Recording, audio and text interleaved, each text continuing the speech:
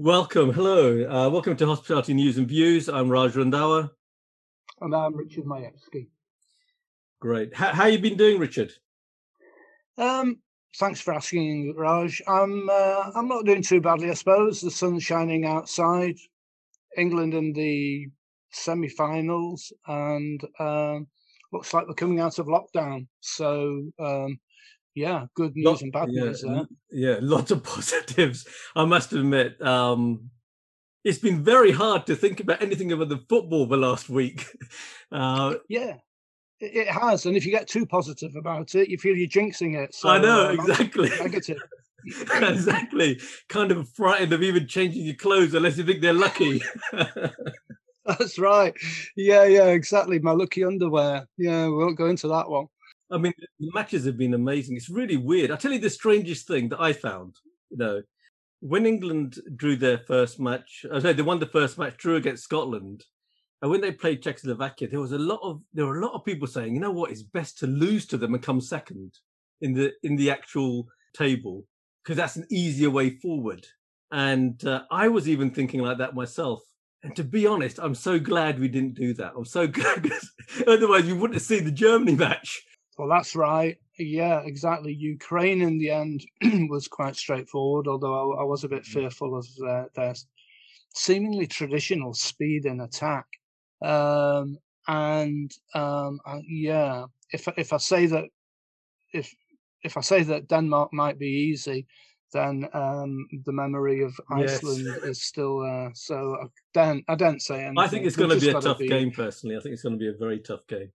I don't think it's going to be easy. And the Italians, who've been remarkable, for the first time, you're actually looking at them and thinking, wow, what great football. Exactly. Rather than the frustration of constantly defending and holding the game up, they look like a pretty potent attacking side right now. And it's in fact, there's one story I heard that I thought is great. It's a great story for Euros in terms of a manager. And it was Mancini. Obviously loved by some because he saw Manchester City get the first Premiership, the first league title for so many years. But I think a sign of how good a person he is, because it was mentioned in one of the when they're reviewing the teams, they spoke about his time at Man City, and they spoke to a priest, and he used to go to the local church there with his family and with some of the players from Man City. And the priest said that the guy's a really good guy, just a good human being. And we all like to think of that of everybody. However, he did something that I thought was fantastic during the Euros. And that is that on one of the games, right at the end, there's 1 minute left, he put the reserve goalkeeper on. There's no need to do it. He put the reserve keeper on just for 1 minute. And the guy's, I don't know, he's in his late 30s or something. So he's not expected to play at all in the Euros. Mm-hmm. And he put him on because when Mancini was a player, he went to the World Cup and he never got to play. And he wanted to make sure, and that feeling of arriving at the pinnacle and never getting a chance to play, he wanted to make sure that the players, where they had very little chance to play, had that opportunity. Even if just for 1 minute, they could say, I did play for 1 minute. Absolutely. I mean, as a City fan, Mancini can do no wrong for me. But apart from that, after the game against, and I've forgotten who it was now, but they all got together, and he seemed to be a real kind of, he was very close to the squad when they huddled after the match. And what you just said, it reminded me of, I think it was Ukraine right at the end of the game.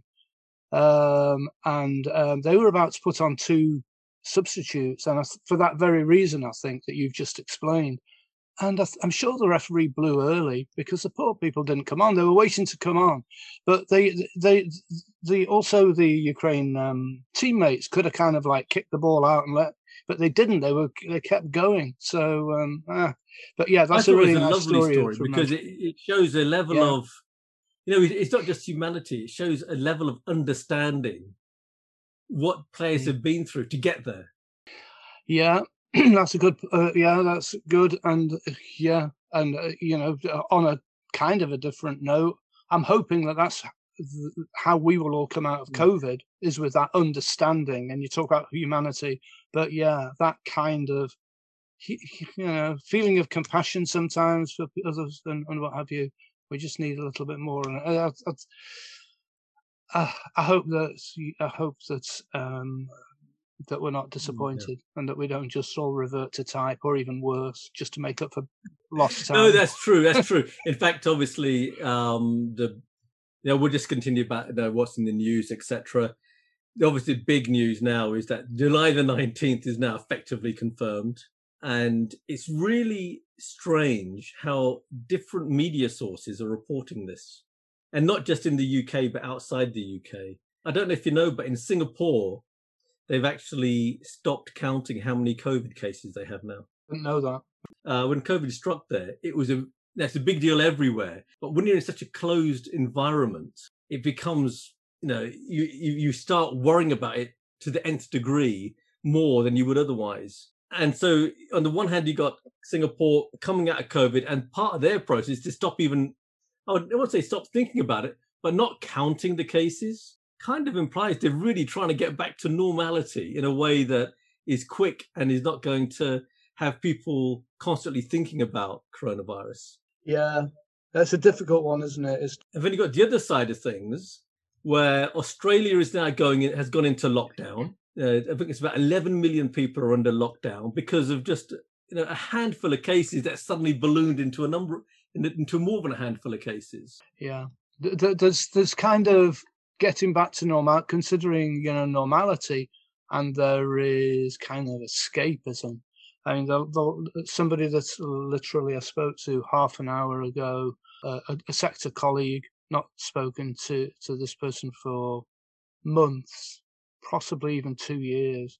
And the reason was they'd had COVID themselves and lost family members. I mean, that's a grim reality. We can stop reporting it, but it ain't going away. If you are constantly worrying about it, it never goes away. It will never go away. Yeah. It is going to become, I think that Britain's the first, the United States basically, Joe Biden on Sunday, I think it was Sunday the 4th, that was July the 4th, their Independence Day, and he basically came out with a statement saying they've effectively defeated COVID. What that means, I don't know. I mean, I'm very pleased to hear that. Although, but yeah, I mean, nipping back to the Mancini story and reference to me as a Manchester City fan. I mean, I'm used to worrying. So after all of this, what will I worry about? I've got to worry about something. So I might as well worry about COVID. I'm sure there'll be something. But it is strange. I think that ultimately, the US went the way it went. I think the UK is now being seen as an experiment in terms of coming out of COVID. And it's going to be really, really interesting to see what happens. Lots of weird stuff has happened. One of the weirdest things that I came across was, and it was a story regarding people who had been vaccinated in the UK, where the vaccine had been actually manufactured in India, were not going to be allowed into Europe. And that is with Argentina, I think. Yeah, it's bizarre. And I'll tell you why it's bizarre. One is they're identical. What's being manufactured in the UK and what is manufactured in India is identical. But what made it doubly bizarre was that it was there was this kind of impression given that somehow maybe because it was made in India, there was something wrong about it. Okay. However, the people who make the vaccine in the UK is the Serum Institute, and they are the biggest producers of vaccines in the world. Polio vaccines, all the vaccines that we normally take for granted, they are number one at producing these vaccines. So you would think of all the people that you would want to have a vaccine made by, it would be those people rather than anybody else, because that is their prime job in life. It is just to make vaccines. Whereas when you look at all these other pharmaceutical companies, they're involved in a whole range of other types of medicines, etc. So it is really, really weird. And there's still this thing of how the hell would anyone know which vaccine when you got your vaccine, you didn't ask where it was manufactured. Yeah, I mean, they're talking about mixing AstraZeneca and Pfizer here, aren't they, as well as a very effective booster, apparently, or a very effective combination, and perhaps going forward, excuse me, booster. I had heard of, and I think it was in South America somewhere anyway, that they were being vaccinated by either, the Russian or the Chinese vaccination, and that affected then whether they could travel. I think I've not read this. I was just told. I mean, we're going to be hearing so much about this over the next few weeks. I think the those who are struggling to accept the idea of let's just get back to normality quickly, as opposed to a little bit slower, will find every excuse under the sun. They'll be looking at everything with a microscope. And whereas before it was just a normal microscope, now it's going to be an electron microscope where they get down to atoms being different. So, for instance, one of the things that I thought was quite interesting was Israel has actually, I think it was last week, they issued a statement that they think the efficacy of the Pfizer vaccine is not as long as it should be. So they're now having to look at that because of a Delta strain. So all of these things lead me to kind of be in favor of the idea of getting back to normal. Because guess what? If we don't learn to live with it, we'll never get out of it. We've got to learn to live with it. And viruses are around us all the time. So there comes a point when you just got to learn to live with it. Maybe it's fast. What they're trying to do in the next 3 weeks is fast, or 2 weeks. But there comes a point when you've got to live with it. You just have to. I just think more people should have been vaccinated. I also wouldn't like to be a teacher if they're saying that somebody in the class who gets COVID, then the rest of the class don't need to isolate. So, there are some professions, and our own, obviously, hospitality sector is one of those, but where I think that it could have been done in a bit slower. But everyone is going to have different views, aren't they? I know, absolutely everyone, and especially the people in the business, especially the hospitality. Yeah. I came across something the other day. I'm gonna give you a little test later on. It was quite funny. But I came across something, and it is obviously everyone's doing exams. I'll tell you what it is. Everyone's doing exams, GCSEs, A levels. I didn't know there's a GCSE in hospitality. Is there really? I didn't know that either. No, I didn't know. I just came across it and I thought, what the hell is this? A GCSE in hospitality. Wow. And it's actually a GCSE in hospitality and catering. Okay. Right. So when I came across it, I thought, I'll have a look at that. And in fact, what I'm going to do now is ask you a few questions from the paper that I found, which I thought would be quite interesting. So for instance, right, okay. Can I pass on any of them? It's only one. It's only one, and I think it's quite interesting because it actually gives an idea of what people think hospitality is, and maybe this is where hotels and service department operators and hostels and those accommodation providers need to understand that they need to up their game, and in terms of allowing people to understand what they do. So, question 3 on this paper was: state the method used for making each of the following: white sauce, Victoria sandwich, and short crust pastry. And I need to explain the process, or state the method used. With white sauce, I would take. So if it was sweet, I'd take corn flour, maybe sugar, and milk, and mix that lot up, and then serve it, and get really annoyed if they didn't like it. Victoria sandwich. You mean by that? You mean a Victoria sponge? I think it's actually saying state the method. I've got no idea what that actually means, because you're giving a recipe, and method is. And to be honest, I read that question. I thought, has that really got so much to do with hospitality? On the catering side, I guess. So with Victoria, and I know how to do a Victoria sponge, and it's something like, in terms of ounces, it's like 4, 4, 4, 4, and I think 8 or something. I might get it totally wrong. It's something like 4 ounces of margarine, 4 ounces, 4 eggs, 4 of sugar, and 8 of flour, or something like that. I should have downloaded the actual the actual answer, shouldn't I? Well, if anybody's listening to this and wants to send me a Victoria sponge, I have no limit to the amount of them that I can eat. So please do so. Absolutely, absolutely. But what I was highlighting was that it's actually it's actually called hospitality and catering. But I got the view it's more to do with catering and hospitality in terms of pubs and clubs and restaurants.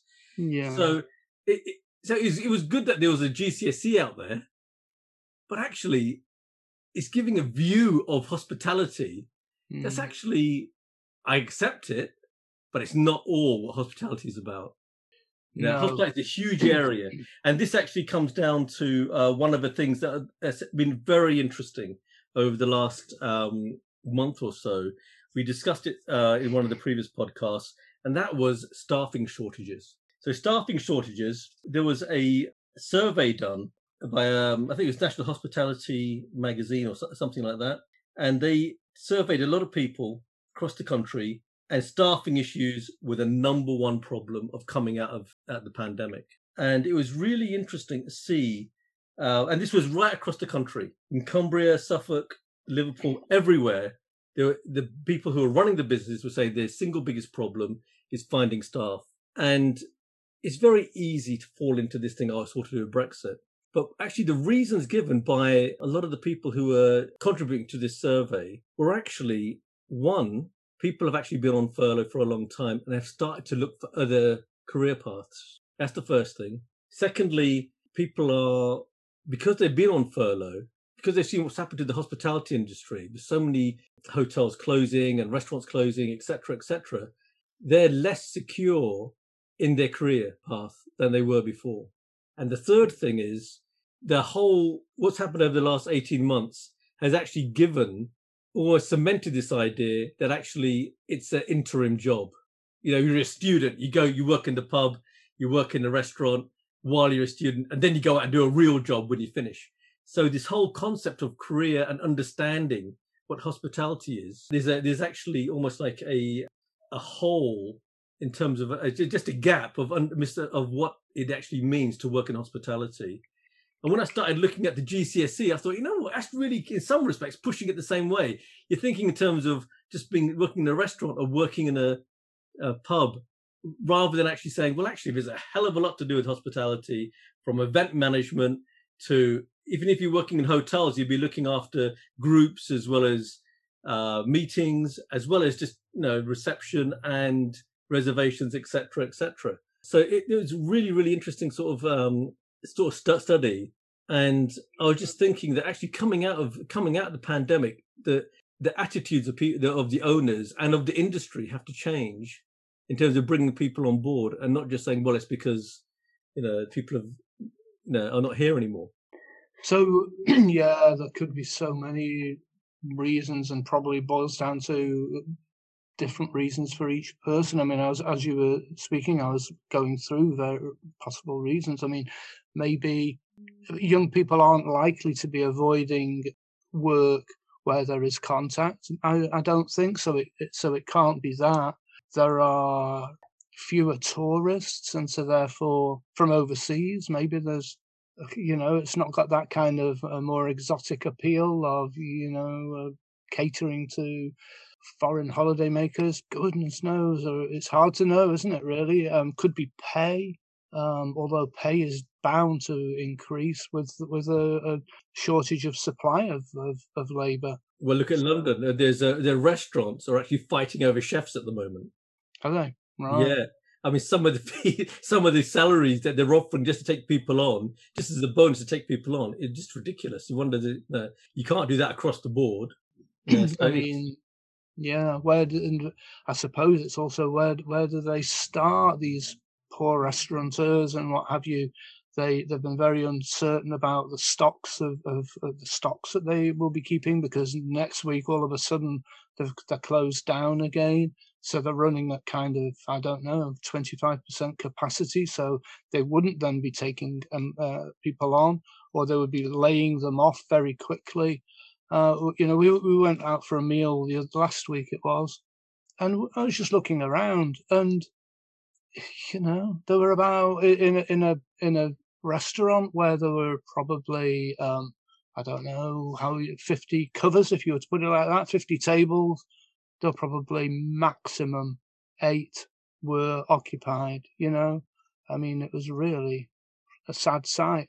Yeah, that's it. But hopefully that will, as people sort of open up and you get fewer restrictions, then that will actually hopefully resolve itself. But I think it just seemed very strange that the whole industry now has to kind of reinvent itself in terms of allowing people to understand it's an industry worth coming into, and not just thinking of it as it's the weekend job or a part-time job or something that we're doing interim between jobs. I mean, I think you've said it there, Raj, really, with reinventing, and in the same way that the high street will be reinventing itself. I think that when we come out, and because there have been so many casualties and so many changes in direction, that when it all gets up to speed again, I don't think it'll be the same high street, and potentially won't be the same sector operating in the same way. In fact, out of that also there was also another statement that was made, and it was one of the CEOs of a large group made this statement. I thought it's really interesting. They were talking about how, on the one hand, you got staffing issues. On the other hand, what other pressures were there on the actual hotels themselves? And one of the pressures that the CEO came up with was that he said that they're struggling to see the uplift in corporate travel that they were hoping to see. So corporate travel, I think we all agree, is a serious problem, not just within the UK, but right across Europe. And what he was saying was that they've become so dependent on leisure that they're struggling to now, their biggest issue now is handling things like restaurants, because they're full at the weekends and there's nobody there during the weekdays. So now managing the inventory, managing staffing levels, managing the whole thing has become a lot more complex. And keeping that bottom line, or just making sure that you do actually turn a profit, has become a bigger task in terms of just what you have to do. I mean, I think that's a matter of time, really, for business travel corporates to get back. You know, we've done a lot online in the past 15 months, but there's talking of differentiations and what have you, and how to achieve that kind of competitive advantage.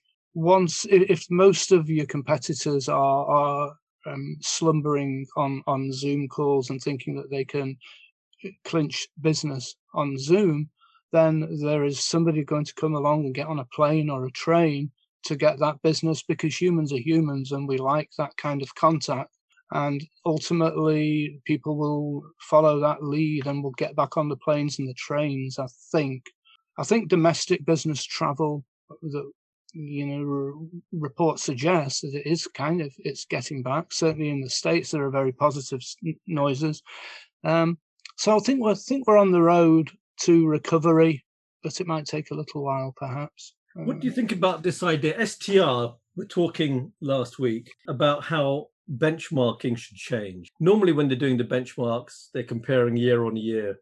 And we at Quest, we've got our analytics product, and we actually told people to stop using it last year because we knew that analytics would end up, the very nature of it and the very nature of comparing prices you'd end up actually pushing the price down, because everybody's pushing the price down. The last thing you should do is actually follow that trend. And I still remember calling the customers and telling them, look, just stick to your blooming business plan. Forget about the analytics. Forget about what other people are doing. Stick to your business plan and stick to what you know you need to achieve. And don't be frightened into reducing your prices. Okay. But SDR came out with something, and it was interesting. They were saying that there's now going to be a new normal, even coming out of the pandemic. And I think most people accept that there will be. We've learned things from the pandemic.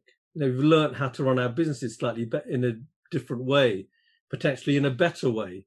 Costs have gone down. There's now going to be pressure to keep those costs down. So part of the new normal isn't that we go back to all being the same as before. The businesses themselves will actually have changed, and the approach that you take towards business will have changed. Customers' perceptions have changed. So this whole idea of a new normal is not seen as a bad thing. It's just seen as the outcome of learning that we've had to go through regarding the pandemic. And so one of the things they came out with was that, for 2020, for 2021, that the new normal should start with comparing your figures, not with 2020, but with 2019. So when you do your comparisons, pretend that 2020 didn't exist and then start doing your comparisons that way. And as I started to think about that, I started thinking about, well, actually, maybe the new normal has changed even more. One is, do we really need to rely on the standard type of occupancy type reports, revenue reports, the ComSets? Maybe the new normal should be, how do you measure the fact that you've done things differently and you continue to do those things properly? Because these reports primarily were there pre-pandemic, so they're not going to tell you, have you learned anything? All they're going to do is report the same way as they did in 2018 and 2017 and year dot. But if you come out and you said you've learned something and you're doing something differently and you believe it's better, there should be a new method of reporting that. Otherwise, how do you know you're achieving what you're achieving? Yeah. You say new method, and it was just going through my mind about the new world, and in the old days when people were going over to North America and what have you, and they might have taken with them the ways in which they behaved back in Europe, but there were new environments and new threats and opportunities, and maybe we just have to rip it up and start again, and I was actually thinking that maybe now we have to be more emphasis on reporting how good is your marketing actually, how good are you at actually reducing the cost of your check-ins, how good are you reducing the cost of actually acquiring the customer and maintaining the customer. A greater emphasis on that. People are now looking at technologies. There's a lot of new technologies that have been introduced. I think the UK has, all of a sudden, the pandemic has always been like a kick up the backside for a lot of hoteliers, because they've had to up their game and bring in the technology that they were resisting before. Now they're introducing it. They should continue using it. But how do you actually encourage that use if you're not measuring it? And I think if you don't measure things, guess what? They end up not being used eventually. So you end up going back to the old ways. And that could actually become a problem for hotels if they then lose sight of what their customers are expecting. That's right. I mean, we've been through prices and availabilities, obviously, and reviews. I'm trying to think what else could be measured. So effectiveness of marketing. Well, I think that a couple of the things that might be worth looking at is how effective your communication pre-arrival to get the response from your guests. So you better understand how to handle that arrival. At the moment, you could say it's pretty effective, because if you have an person arriving and you send an email saying, "Do you have any special requirements?" they will have something. They will come back to you, even if it's just we're at the Blooming car park. They'll come back with something, and which I think is great. Which is great, isn't it? Yeah, it's fantastic. But if you go back to, if you don't, at the moment, we take it so seriously because it's so important to get the customer to come and not cancel. As you start going back to the old ways in terms of reporting, you'll lose sight of the fact that actually that process still should be managed and cared for. And that care is probably, hopefully, something that will come out of the pandemic with more of, that kind of humanity. And really caring for, in fact, one of the large agencies very early on in the pandemic suggested that they would be changing the process through which they cared for their clients, and it really was from the initial inquiry right the way through to bedding them in, a lot more detailed.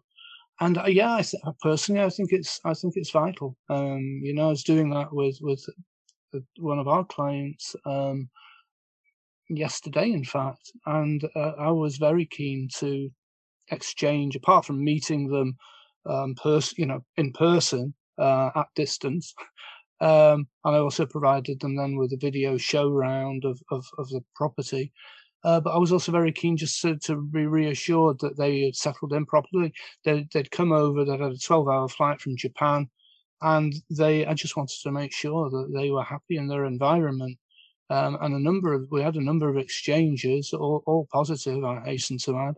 But, so important, I think. And I don't think that in the hospitality sector, I don't think we can move away from that at all. And perhaps we will show more attention to that care. The personal touch is, you can have all the technology in the world. You still need a personal touch to demonstrate you're a business that's in hospitality. Otherwise, what's the difference between just saying it's the equivalent of a yellow box, except for instead of people storing their goods, they just go themselves. Well, that's right. I mean, the OTAs have been very popular in the past 10 to 15 years. But yeah, that's a booking machine which doesn't always allow for that personal touch at the other end. I suppose it opens up the options depending upon the operator as to whether they then want to point them to a key box or greet them with open arms. So I suppose it varies. I think one of the big changes that might come about is actually, again, this sort of comes back to the vaccines. Obviously, there was this thing recently, I think it was in Spain, or it might have been Malta, where they were only allowing people in who are fully vaccinated. Obviously, children are not being vaccinated at the moment and may not be vaccinated. So families who had booked holidays suddenly found themselves in a situation where they couldn't go. So we just leave them at home. Please. Yeah, that's a problem. That's a point, isn't it? And a problem, But one of the things I thought was that that should mean that, and certainly the impression I was getting of when I was listening to people talking about this was that people were going to say, okay, we can't have the family holiday abroad. Let's have the family holiday in the UK, which they'll have. But one of it, as I start to listen to these people, I think hotel groups are missing a trick. I think they're missing a massive trick, actually. And that is that they should be, if somebody goes to, let's say, Cardiff, and they stay in a group hotel there, okay, they've got to Cardiff because Cardiff's got great things. Well, the area's got great things around where it is. They want to see the country. They want to do something there. Now, if you're a group of hotels, and you've got a hotel also in Northumberland, or you've got a hotel down in Cornwall, or somewhere else, you should be able to say, right, if that family went to Cardiff, why can't they next year come to Northumberland? Why can't they next year go down to Brighton or down to Devon? So they're not. I think groups will miss this trick that actually they should understand that when people and families now are looking, in the same way that they look abroad and they look to where are we going to go abroad, we want to do things. People are now looking at the UK like that, who live in the UK. I mean, it's an aspect of a certain discussion, isn't it? Really, because I can think of two kind of counter arguments in a way, or at least, I mean, it's what the branding is kind of based on, isn't it? Of selling, take me to the Hilton, where they sell then Hiltons worldwide. But the Hiltons tend to sell the Hilton, don't they? The group sells itself. It tends not to sell the locality. And that's the second point, really, I think, which is I might be happy to go to Cardiff for a certain reason, but I don't assume I want to go to another place where you've got that hotel. It's the location I'm interested in and not necessarily your brand. It could work against you. I've no doubt about that. It could work against you. You could end up choosing a different hotel. But if you think about it, is that really that big a problem? If they draw the people into the locality, then they can do, and hotels can do this. Not many other people can do it. I mean, personally, I think that's where your analytics can work really, really well by analysing what the reason why they went to that certain location. If they were golf players, that might have been a reason why they attended. We need to know that reason in order to offer them the right products in the future, not just because they went to a certain brand, but what was the feature of that brand, of that particular. You're right. However, yes, we do hold stuff like we can do the survey. We've got all the survey stuff, and we can work out quite a lot of stuff from just the nature of the booking, etc., etc. However, you could actually make, even if you didn't have the analytics that we provide, you can still do some basic analysis. Now, if a family has gone there with their kids and the kids are under the age of 14, for argument's sake, it's a family holiday. You don't need to be told it's a family holiday. If you can't assume it's a family holiday, then you got to say, well, what do you think of your customers, and how well do you know your customers? Therefore, if you know a group of people have come in purely for a family holiday, you can make assumptions. You can say, right, okay, if they come for a family holiday, they're here for a week or 4 or 5 days, because we are talking about people going for 4 or 5 days as a minimum. You can say, well, they probably couldn't go abroad because of the issue with children not being vaccinated. So they've chosen locality because they want a holiday. Now they should be sort of informed that, actually, you know what? Later on, you enjoyed Cardiff, why not go to Northumberland? Why not go to Cumbria? It's almost as though you can create a lot of business just by understanding what's actually happening and some of the reasons that people are making assumptions about why people stay in country. And the assumptions are normally they can't go abroad. Well, why can't they go abroad now should be the question. Yeah, once you're fully vaccinated, if you assume that all adults are vaccinated, still you're going to find lots of people can't go abroad. Yeah, I mean, it's one of the fascinating aspects of market research and marketing, really, isn't it? Just understanding demand and satisfying that demand. That leads us to lots of other. The other thing that's actually obviously is coming out of the vaccine stuff is the no need to have to use the QR codes. So now, and that's interesting, because part of it is they don't want to, the government doesn't want people to collect people's information. I'm sure there's hesitancy to pubs and clubs and other groups collecting your information. But hotels, the very nature of the hotel means that you have to have the information anyway. And you can actually use that in a very positive way. If you suddenly use it purely to sell the Hilton, it will backfire, I think. But if you sell it on the basis of, you know what, here's another great part of the country, and if you want to book, you can always book with us, but you emphasize a great part of the country, I think there's a lot of business there. I think there's a lot of business, and I think it will help revive some of these areas in a way that very few other people can do. If you think about it, how would a local tourist organization in, say, the Southwest be able to say that to people who've been to the North? You wouldn't be able to do it, would you? And vice versa. And I think that so hospitality, and this really is where I talk about the reinventing of it. If the hotel, at the moment, people think of hospitality as pubs and clubs. Pubs and clubs ultimately tend to be almost local things. You don't travel 200 miles to just go to a blooming pub. You don't travel 200 miles really to go to a restaurant. But if people understood what hospitality really is, that actually, in many respects, I would argue the backbone is the hotel industry, because the hotel industry is designed to get, it's encouraging people to come into your area. It's the whole thing is about new people coming in and looking after them. Yeah, it is so almost imponderables, really, of what the future will hold. I think it was in Service Department News that I recently saw a report. It might have been another of their publications, but camper van brands. I mean, in Australia, I think this was, but with no reason why it couldn't have spread anywhere. Camper van brands, where then, I don't know, maybe they're offered special rates at certain campsites. They certainly will have certain facilities and, kind of, their vans will be all standard or graded to multi levels. And I thought that was a really, a great idea, because if people are going to feel comfortable in their camper van, then let's brand it and know what's being offered, understand the packages, rather than, go to, I hesitate to say it because I'm all for frequenting local shops, but, let's say the alternative is going to a local supplier and not actually understanding that, how their 2.5 fans operate, and you end up with a half fan and broken down on the M1. Yeah. So, all those backup facilities which those brands will offer, sound good to me.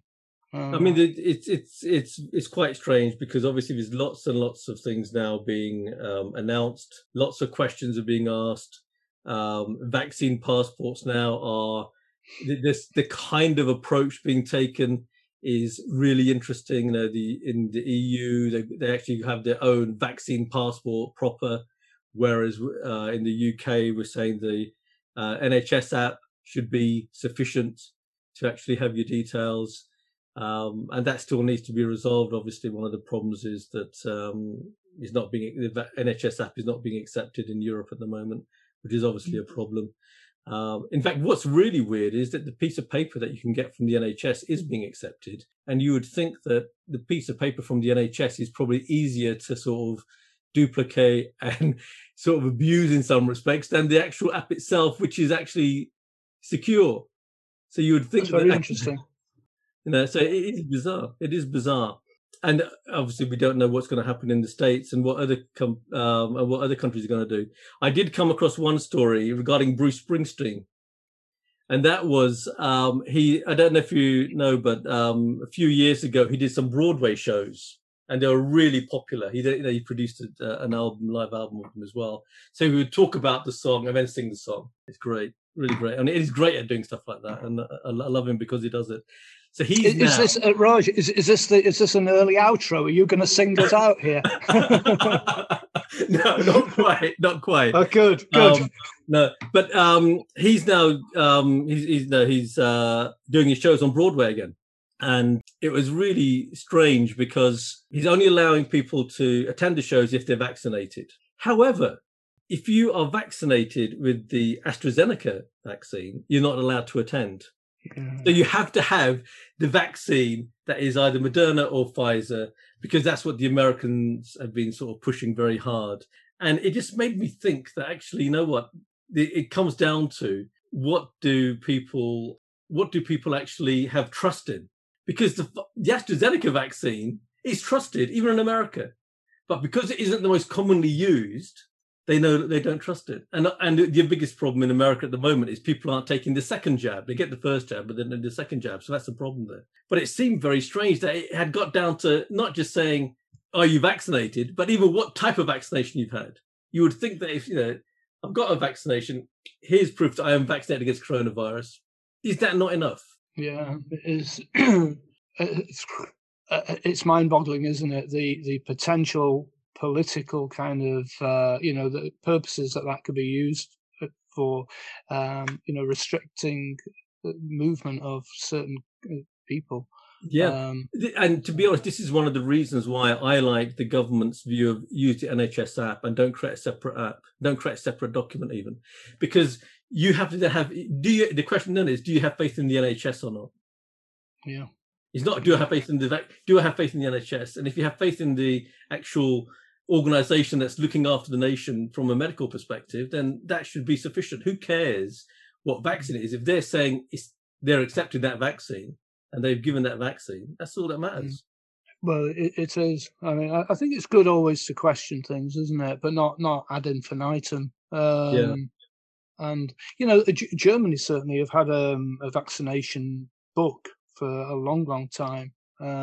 But like you say, I mean, it's easy enough to scribble in there, especially if you're trying to duplicate doctors' writing, because we all know it's legendary.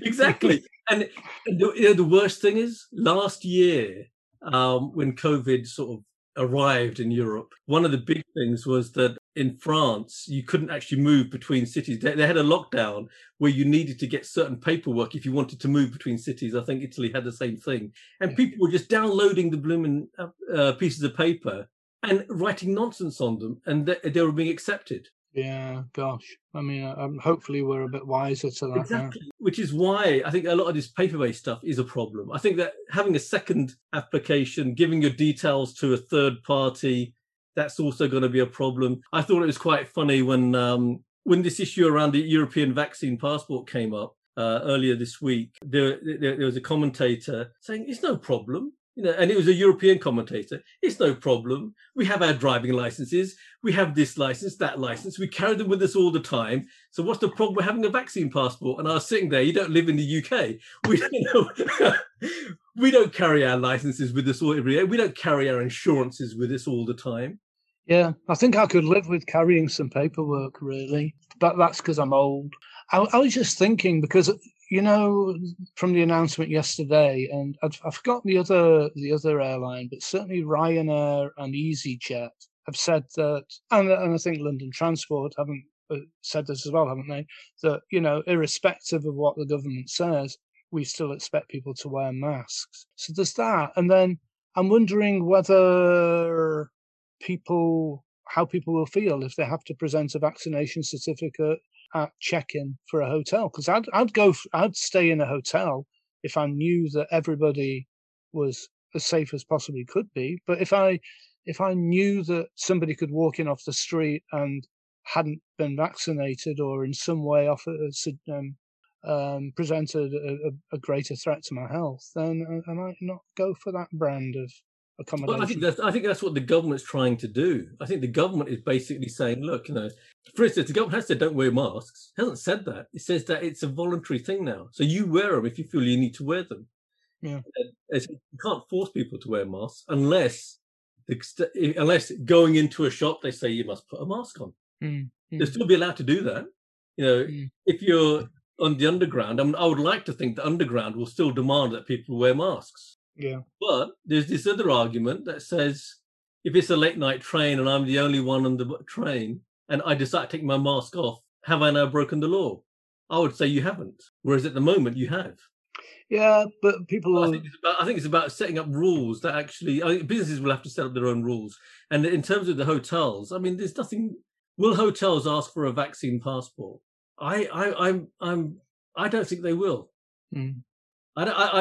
Maybe some might, but I don't think they will. And the reason I don't think they will is because there'll be two things. One is they're frightened of being the only one, and secondly, we ask for a lot of personal information already when we do check-ins and so on.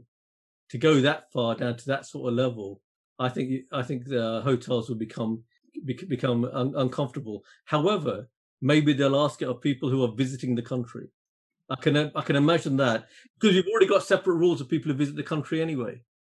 Have we? Yeah. Yeah. Legally, there are things that you're meant to be asking if people are actually visiting the country, who are actually tourists coming in from abroad. There are certain things you're meant to be asking. Okay. But other than that scenario, I don't think people will ask. If you live in England and you're traveling around England, I don't think it's a bit. I think people would be uncomfortable about asking, "Are you vaccinated or not?" Because the onus is you should. No, we trust you to do the right thing. We trust you to be doing it. And yes, there will be some people who you could argue are untrustworthy, but the majority of people like that, I'm not too sure. Not a majority, but a significant minority. I think that's one of the things that I'd hopefully come out of the pandemic, realizing that, and especially after somebody's had a lot to drink. But, in the tube the other day, there were plenty of people without masks. And I don't see any reason why there shouldn't be somebody on these CCTVs actually naming and shaming and going, well, the fellow with the blue jacket, please put a mask on, and they go, definitely. Yeah. I'll be that person. There'll be just enough people unemployed. I'll do it.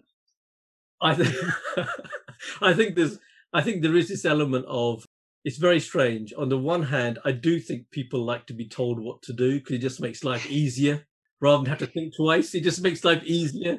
But there's also this other part of when one thinks that, what, I think I can make the right choices about the situation that I'm having to deal with. So, and I think it's actually quite a fine line, and I think it's really hard. And if you say everybody has to wear a mask all the time, well, when do you stop wearing it? When do you stop wearing it? After everyone's had a second booster jab? Do we continue for the next third year, fourth year, fifth year? When does it? Yeah, when it's no longer an issue, when it's no longer relevant to do what Singapore are trying to do and make it irrelevant for news. Yeah. So if things do, like, where did the swine flu thing go? Where did SARS go? Yeah. Is that the same thing? No, it's different, wasn't it? Is that bird flu? Yeah. It is. Well, SARS is part of the coronavirus type stuff. But where did it all go? Well, it became less relevant and less report worthy. But as long as it's worth reporting, then I think it's worth policing as well. I think it's going to be really interesting because when we hit September, something that is on a pre-pandemic, I think most people ignored, unless they're of a certain age group. And even then, they wanted to ignore it, but the GPs didn't. And that was the flu jab. What was never said in the advertising of the flu jab, and I don't remember it ever being advertised, is always advertised as, you know, if you're over a certain age, just remember to have your flu jab. That's all that was ever said. Okay. However, every year, 50,000 people a year would die. That's why we have the flu jab. Wow. To save 50,000 lives a year. Now, are we going to, the booster jab, how they sell that is going to be interesting. But at the moment, if you look at the number of people who are dying, thankfully, it's in very, very small numbers. Yeah. So even though yesterday there's only 9 people, I think, passed away, which is sad in itself. But 9 is a very small number. It's a very, very small number when you think of a population of 70 million. And therefore, everyone's going to start focusing, we've got 50,000 or 20,000 infections or 50,000 infections or 100,000 infections. That will always stay in the news because that's a big number. But if you said, well, we don't really care about the number of people get infected, what's more important is how many people are actually passing away. Then it becomes, well, is it really worth reporting? Yeah. I mean, if the long COVID figures, and we don't really know yet, do we, what the features of long COVID will be? And if I understand it correctly, it covers a multitude of kind of ailments, and that is something which I wouldn't want to risk. I wouldn't want to go out there and think, oh, okay, then so no one, no one's passing away anymore, therefore everything's safe. I'm still staying at home. I've got a new problem. Manchester City's not a problem anymore, but I've got is long COVID. Don't think we should underestimate that one either. I think there's going to be so many things that happen. We can easily scare ourselves into never getting past the front door. There are so many things that can happen. I mean, some of the stuff that's going on in India at the moment regarding the way the pandemic hit, the third wave hit there. Sorry, second wave hit there. You've got things happening in Europe that they're struggling to sort of keep on top of. The way I look at it is we have to have faith in our systems to actually say we know if something happens, we know what we're going to do.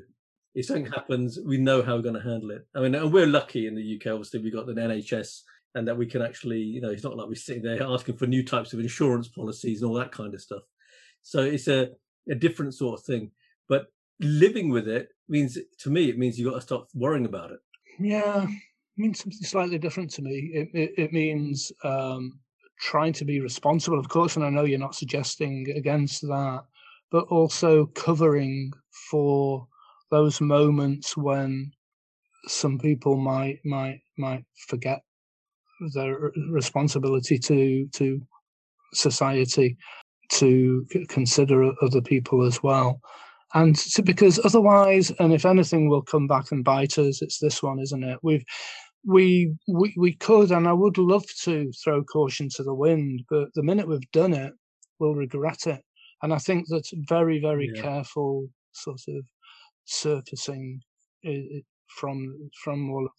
The positive thing that I would say, kind of must sound like a government spokesman sometimes, but the positive thing that I would say is that UK is number one when it comes to monitoring all these variants. Yeah, within the country, we've got number one, or an easy number one country for that.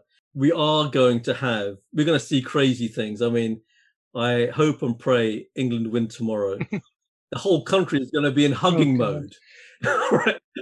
After all of these years after these last 18 months of being told stay 2 meters away. That's right. We're going to be in hugging mode after tomorrow's match, hopefully. And then the final, let's not even talk about the final. So there's that sort of mode of elation and that emotional journey. No one's going to be able to stop that. And yes, there's always going to be some people going forward. There's always going to, if you think about it, if you say 1 in 1,000 acts like a fool, just as an example, 1 in 1,000, population of 70 million, that's a lot of people. Still, that's a lot of people. And Murphy's Law, they all get together. So it makes it even harder, doesn't it? So the reality is that it's how you identify this stuff. It's how you actually keep on top of it. And that's how it comes. I mean, I wouldn't want to go the way the Irish government has gone recently. I don't know if you know, but you may have seen the news. The Irish government did this thing where you can only go to the pub if you're vaccinated. Well, how the hell are the pub owners going to know if you're vaccinated or not? It's a nightmare, isn't it? Trying to police that one. Yeah. You know. Yeah, nobody wants to do that. Who wants to police stuff like that? Can you imagine policing that? Yeah. And if you're at a pub and you walk in there with your card that says I'm vaccinated, who's to say you're going to walk out with your card saying you're vaccinated? And then you're going to think about all of the things that come with that. So I think I think the vaccination process becomes one of trust. Yeah. It becomes one of trust. And it's quite strange today. The mayor of London actually announced that because the uptake of the vaccine in London, which is really weird, it's actually very low compared to other parts of the country. It's terrible, really, when you think about it. And now that he's put this thing where if you get vaccinated over the next few days or few weeks, your name goes into a pot and you might get a ticket to the final. Oh, really? Yeah, which is actually not the right way of getting people to get vaccinated. By hook or by crook. You need to get vaccinated. Yeah, but you need them to get the second vaccination as well. So what? The second vaccination you're not going to take it if you go for the second vaccination could be Richard's recipe for Victoria sponge sandwich. Victoria sponge. Because I'm not sure that was I'm not sure I got it right, but yeah, but yeah. Well, point taken. How do you? Yeah, but what will what's the attendance set at for tomorrow? Do you know? How many? 60,000, and then it'll be 80,000, I guess, or 80. I think they're keeping it at 60,000 for the final. I don't think that. Yeah, I mean, they're not, I don't. I think if it was a week later, it'd be 100,000. Yeah. They'll allow everybody in there who can get in there, but because it's before the 19th, they're not going to do that. Yeah, right, fair enough. Because those 3 days matter. Whoa. I know. Oh, you say that though. I'm actually going to Silverstone, and Silverstone is on the 18th, one day before. 140,000 allowed. Right, and of course we've got Wimbledon as well right now, haven't we? Yeah, Wimbledon. Yeah, the finals are going to be packed. Yeah, for full capacity. So you're racing, are you? Well, my daughter loves F1, and it's her birthday, present. So nice. Yeah, so we're gonna rather than see it on the at home, we're gonna watch it and it's gonna feel like we're watching it on an even smaller screen because you can't see anything. But the reality is, it should be enjoyable. It's the noise, I think, isn't it? I've only ever been to one race. That was yeah. No, the noise. It's not as loud as the old days because remember the engines now are quieter. Okay. The last time I went to Silverstone, it's about 20 years ago now, and I worked for a company that was sponsoring one of the teams, and I went on one of their test days, and it was great. It was great, but that was because there's hardly anybody there, and you could walk around, and we could even go to the pit lanes and walk through the pit lanes. Wow, it was brilliant. Can't do that now. No, that's true as well. Of course, it's No, if you're into that, excuse me, if you're into that sport. Then yeah, it's really good. So I went to Nürburgring once, but and you could walk around, and the cars did go past very fast, but it's the whole atmosphere, isn't it? Really, it's like maybe it's a football match. People would say, "Well, I didn't get to see them at goals because I'm right at the other end." It's the atmosphere. Yeah. I mean, it's quite strange, though. I've been to a golfing event up in Liverpool when they had one of the main championships there, and yes, we saw the greatest golfers in the world. And I'm not really into golf, so basically it became a weekend of chatting and enjoying company. And then so that's the benefits, aren't they, as well, and what you take away from it. So it's... Exactly. So just finishing off, there was some good news that I think it's all good news in terms of opening up. But what I thought was... I think that, by the way, our experience today is that you can rest assured I'm going to turn every bad news and good news into bad news. But try your best, Raj. I'll try my best. No, the one thing that I was really surprised by, I was honestly surprised by, and that was looking at some of the data coming out of Spain. So Spain, obviously, it's been open for some time compared to the rest of Europe. And now that the Europeans are traveling more, Brits are traveling more. One of the things that I thought was amazing was that I think in a space of about 10 days, the number of bookings went to 80% of pre-pandemic levels. And that was an announcement of 2 weeks ago. So obviously, the announcement that was made 2 weeks ago, within 10 days, they got to 80% of pre-pandemic levels, which you think about the throughput and the desire for travel and the desire, not just nationally, but internationally, to actually holiday and to travel. I think that was a phenomenal. Do you know whether that was according to an arrival date as such? So are those people booking to stay in October, for example? No, it didn't go down to that level. It just said that there were 80%. It was actually number of bookings coming in. So it was just a sheer number of bookings coming in at that time. So yes, it could have been 3 months from now, etc., etc. I think generally it shows that there's actually now, when we're talking about opening up in the UK, the reality is this conversation is happening everywhere. Reality is people are thinking along these lines. And I think that, on the one hand, when we talk about the UK becoming a bit of an experiment, and let's face it, every country over a certain size is going to be looking at the UK on the 19th, the 20th, and for the next blooming 3 or 4 weeks afterwards. That's the one thing you can be absolutely guaranteed. Because if you think about what's happened in Scotland, I mean, Scotland is really weird. Prior to the Euros, Scotland was seen as being a country that was in control of coronavirus. Yeah. And now it's seen as Coronaville Central because of what's happened there in the last week or so. And I don't know how that's happened personally. It's so bizarre that the 5 of the top spots, I think, or the top 10 places, 5 of the highest places with coronavirus are actually in Scotland. It had nothing to do with football fans, then, did it? Coming to London. Well, they're blaming it on the football fans, but really, can you blame it on the football fans? It's I don't know. They only came down for one game. Yeah. So they came down and steady for weeks on end or whatever, traveled around the country, then went back. They came down for a few days and went back. So I think there's more to it.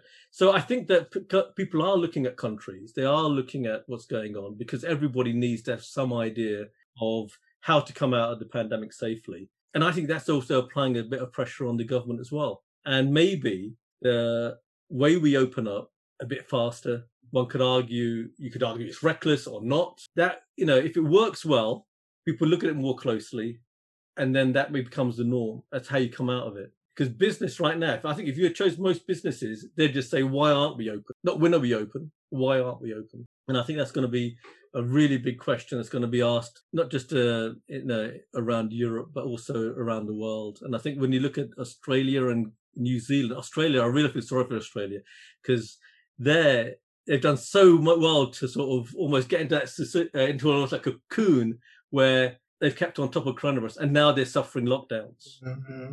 And those lockdowns aren't simple lockdowns; they're really quite tough lockdowns. So how they come out of it is going to be they're going to be looking at the UK, they're going to be looking at other countries to find out how do we stop the lockdowns? Because the lockdowns, I think the one thing we all agree, lockdowns mean business suffers. That's right. Yeah, I think we can only cross our fingers and pray, really, can't we? I don't think anyone seems to be in a position to give us any categorical reassurance, of course. So what can we do? I think it's all about faith now. It's all about having faith in the systems, but we'll see how it goes. Anyway, good talking to you. Good talking to all the audience out there. So thank you for listening. Thank you for listening, and we'll meet again. Yeah, exactly. Thanks, Raj. It's always a pleasure, and look forward to next time.